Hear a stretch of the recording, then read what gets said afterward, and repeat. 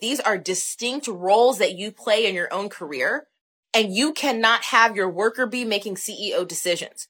You can't try to have your scientist doing worker bee tasks. It doesn't make sense. And that is why it is worth cultivating in yourself the clarity of what you're doing with your career, cultivating within yourself the skills that your CEO needs, like aligning your activities and goals with your actual purpose, like creating effective boundaries that still allow you to be a good departmental citizen, like being able to communicate, whether it's a yes, a no, or a maybe, clearly and effectively, so you stop being voluntold what to do and just being like, well, I just didn't have a choice. What? No.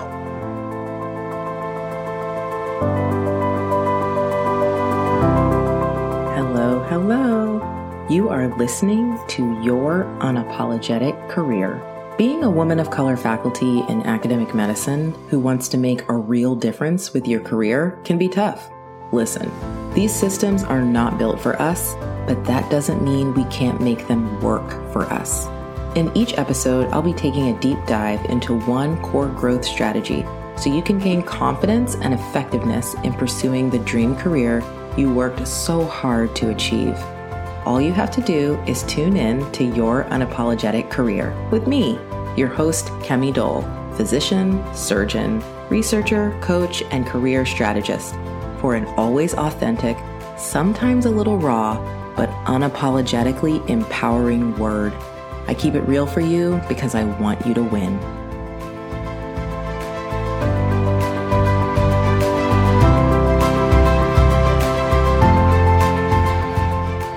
Okay, I don't know about you, but for me, whenever I'm trying to learn something new or integrate something new in my life, I really need to see it written down. I need a framework to understand how to make it come alive for me, and also so I can adapt it to make it work for me. And that's what I was thinking about when I started writing the KD Coach Foundation newsletters way back in 2019. I spent about 18 months writing these twice a month, thinking about all the ways in which I could communicate really clearly and honestly, briefly, about some career shifting tactics, strategies, and perspectives that can truly change people's experience of their career. Now, let's be honest, some of these were great, some of them were good, and some of them were just a really good try. But what I've done is compiled them into a digestible format of all of the great ones. I want to be able to keep this knowledge going. I got so many messages over and over again about how much the newsletters were changing people's approach to their productivity, the approach to managing their sanity and their energy during the week, and their approach to thinking about how to translate the goals and the desires of their career into functional, actual actions in their day in and day out experience. If you're interested in any of that, I really encourage you to sign up for our newsletter, the KD Coaching Foundations. It's free $99, and you can sign up at www.kemidole.com/foundations. Once you sign up, you will get one of these top tier, best performing, most cited newsletters from that period of time in your inbox every 2 weeks. I share these because I know, honestly, a lot of people are never going to sign up for Get That Grant.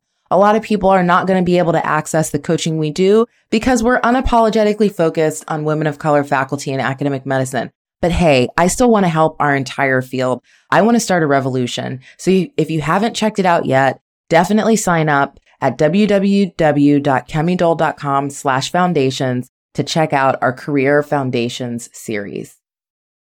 Hello, hello. We are bringing you an episode today from a 30-day live stream Instagram challenge that I did in the summer of 2023, potentially quite recently, depending on when you're catching this episode. Our topics range for things that were very career focused to things that were pretty personal and everything in between. We've curated some of the most popular ones, or frankly, just some of my favorite, even if they weren't popular, to bring them to the podcast. And this week, we're dropping one for your ears. I hope you enjoy it. The CEO, scientist, and worker bee is a concept that I use to help to teach people how to activate their self-leadership skills in their career in academic medicine. And I do this because it is just true. Like, it's not something to be ashamed of. It's not something to like worry about. People feel so bad about this, but I do this because the training that is required to become a faculty member in academic medicine or public health, that training that is required, part of the way that you're successful through that training is to be really, really good at doing whatever people tell you to do. That's part of how you get ahead. That's part of how you're successful. You are really good at taking what people tell you to do and exceeding their expectations over and over again. And when we're talking about women of color who are largely minorities in fields, especially underrepresented minorities, especially Black women in academic medicine or public health, like, you're not going to get a coveted faculty position. You're not going to get to that place where you're on the tenure track or you have a faculty position at a really, really competitive R1 university if you have not become superb in doing what people tell you to do and exceeding their expectations. So, of course, the problem comes because you then start on your faculty job and your leadership skills are all following skills. Honestly. Ooh, that was a bar. Somebody should repeat that in the comments. Your leadership skills are basically following skills. Like, that's what you've honed. And the issue that comes with that is that it just makes it really, really hard to actually chart your own course for the career that you want to create when the way that you would chart that course is to ask a bunch of people what to do and then do what they tell you to do. So it's like you've got this really great tool of following that you can no longer use. And the CEO, the scientist, and the worker bee concept is to help you reactivate the pieces of you and understand what they are so that you can use them to make decisions in your career. If you want to learn more about this, you can check out both my podcasts and my newsletter. I'll talk about that in a little bit. Oh my gosh, I forgot that I was going to time myself to try to actually keep this to 10 minutes, but I didn't remember that. So now I'm starting the clock like 3 minutes ago. So we'll see. All right. So what does it mean? First of all, the CEO, the scientist, and the worker bee is reflecting the fact that you don't get to do the thing where you just proclaim like, oh, I'm just a procrastinator, or I just do this, or I'm just like that. Yes, thank you. Your leadership skills are following skills. Thank you. Who is that? Thulangyo? Thank you. Thula? Okay. Anyway, so you don't get to do the thing where you proclaim like, I'm just one way, or, I'm just a really hard worker, but I don't really know how to lead. Like, that is an immature approach. What's true is that you're capable of making the decisions you need to make, but you probably atrophied in which parts of you need to make those decisions. So when we get to faculty, everybody really understands the worker bee part of these are all internal pieces of you. Your worker bee is like, give me a task, I'll get it done. Give me a task, I will get it done. Set a challenge ahead of me and I will put my nose down and do that challenge. And you're very, very, very good at that. Again, there's nothing wrong with that. In fact, you should be very proud of yourself because it got you where you are. You are capable of pushing yourself past probably a lot of other folks' levels of exhaustion and things like that because you just know how to get things done. And if we're being honest, you get a deep satisfaction from checking stuff off, from just understanding really clearly what it is I'm being asked to do and then being able to be like, I'm going to go do it. I'm going to execute. That is your worker bee. But if that sounds familiar to how I started, it's on purpose.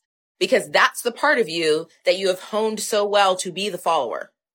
When you become faculty and you're trying to create a career that actually works for you, you're trying to do the work that you love, you're trying to do the work that you came here to do, you are super, super excited about being able to revel in the flexibility and the freedom of this academic career. But the only person, your only self-leadership mode is the worker bee who's waiting to be given a task to do. You will spend 1 year, 5 years, 10 years, 15 years, 20 years checking boxes that other people put in front of you. And here you can do this and make progress. I mean, like, you can do this and get promoted. You can do this and be successful. It's just very hard to have your worker bee be in charge and have any balance. It's very hard to have your worker be in charge and have a sustained level of curiosity and satisfaction and nourishment from your career.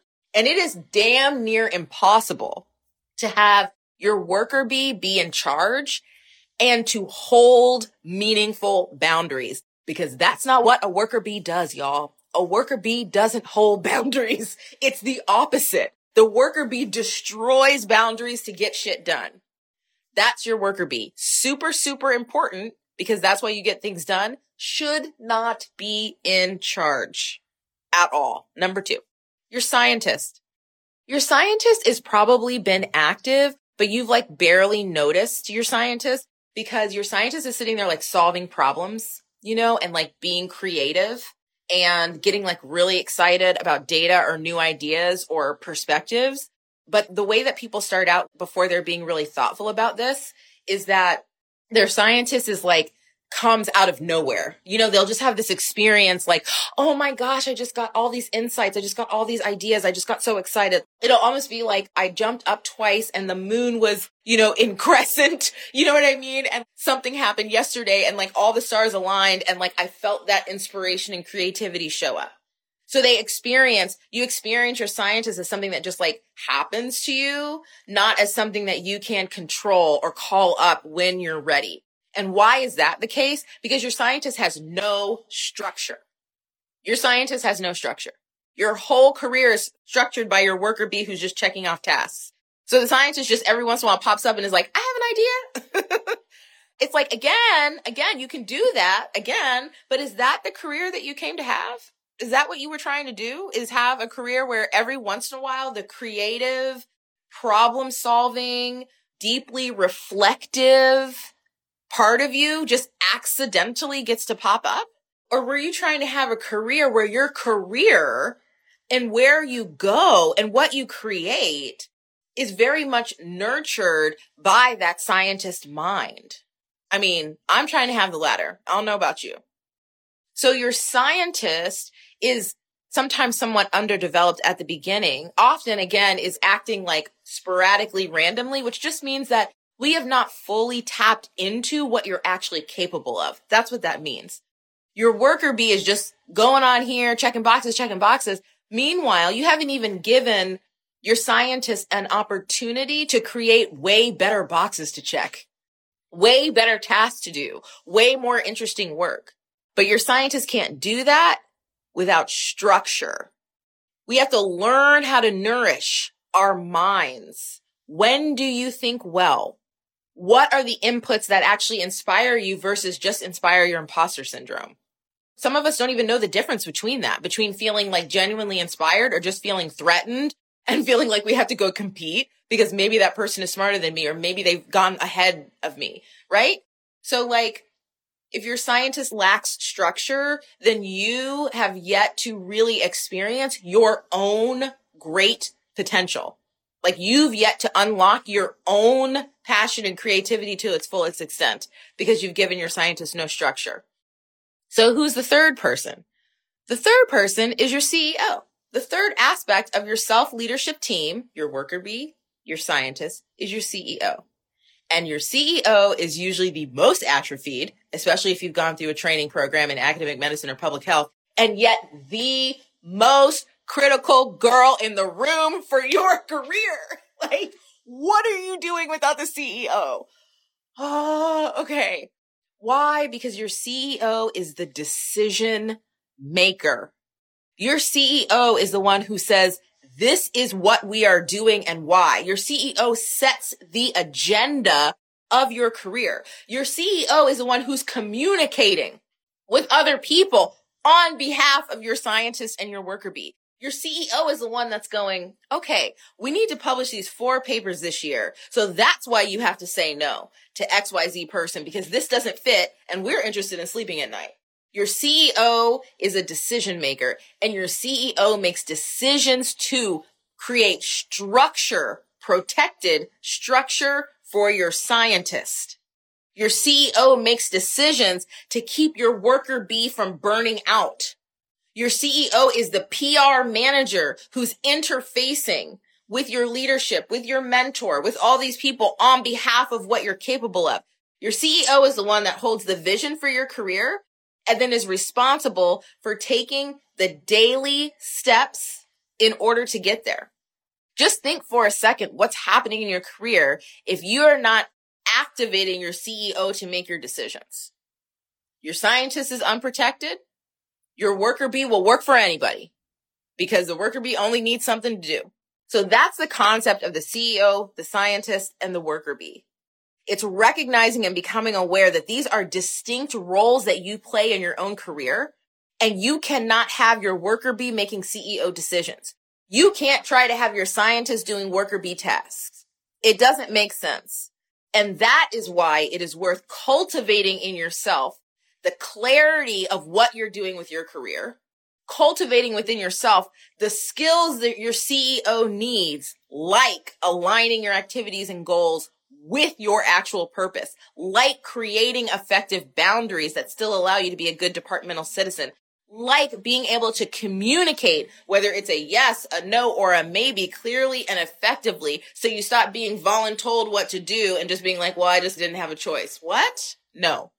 Your CEO is responsible for recognizing, listen, this is what we can and can't do. Your CEO is responsible for understanding this is how we're productive. Your CEO is the one who says, listen, this is when we work well, so you have to stop taking meetings during this time. Your CEO is the one who says, we're going to actually figure out this problem over this long period of time. You got 1 month to figure this out. We're going to try it 4 different ways, and then we're going to move on from there. Your CEO is a leader. And if you're in academic medicine or public health or allied fields, and you're a woman of color, you don't have an option to not have a CEO.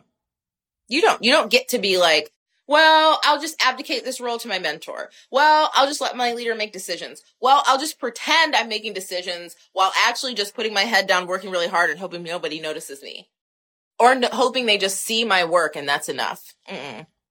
I'm passionate about this because this is what I found. I have not found that I meet somebody who's like, ooh, you don't have a CEO. That is not what I find. It's not what happens at all. What happens is that with the realization that I can use a different part of me with a different set of tools to make decisions that allow my scientist and worker bee to actually be happy, to actually be well rested, to actually be fulfilled. Now that I realize that's possible, that part of me blooms, shows up and shows out. And then that's when you start to realize the only reason it wasn't there was because of the culture, was because of the training I went through. There's nothing wrong with me. It's not that it's not possible. It's not that I'm too non-confrontational. It's not any of those things. You just have to give that part of you a chance to shine. And what I offer to you is that if you're like, this sounds great, but I got no idea how to do that, then you need to, one, go listen to my podcast. Like, please, this is like what the whole thing is about, giving y'all CEO skills. Specifically, episode 2 is all about the CEO, the scientist, and the worker bee. But listen to all the episodes. Number 2, sign up for our newsletter. We have a Katie Coaching Foundation's newsletter. The whole point of the newsletter is to give you distilled CEO lessons every 2 weeks in your inbox that are digestible and actionable. Take it in, go make a change. That's the whole point of the newsletter. Okay. So you should sign up for that too. The link is in my bio. It's kemmydole.com/foundations is the other place you can find it. So with that said, I hope that you feel motivated. And I hope you remember, if you find yourself like, oh, how did I get back in this position, et cetera, I want you to just consider asking yourself something like this. Who made this decision? If you're on a project and you're like, I hate this. Who made the decision? Was your worker bee making the decision when you know they're not supposed to? Do you know what I'm saying? Was your scientist making the decision because they were just trying to solve problems with no structure? Ask yourself. And then you can say, okay, what would the CEO do now? What would the CEO do now? And then you move accordingly. You know what the CEO doesn't do? Well, it's too late. I made the decision. There's nothing I can do. Can you imagine the CEO of Nike being like, oh, we made a mistake, but there's nothing I can do? What? No, that's the whole job of the CEO, is to be like, okay, assess the damage, make a change, move forward, right? I think that is like one of the most powerful pieces of activating the CEO is your ability to face a problem, face what you don't like about your career. I don't like my productivity. I don't like my work-life balance. I don't like the fact that I feel like my work is coming last. I don't like the fact that I'm not making as much progress I want to, et cetera, et cetera. A CEO is a person who faces. That's the part of you that faces that and goes, okay, girl, let's make a change. Let's do something different. Thank y'all so much. I did go over 10 minutes, but not by that much, hopefully. And yeah, this is day 1 of the 30-day live challenge. See you later.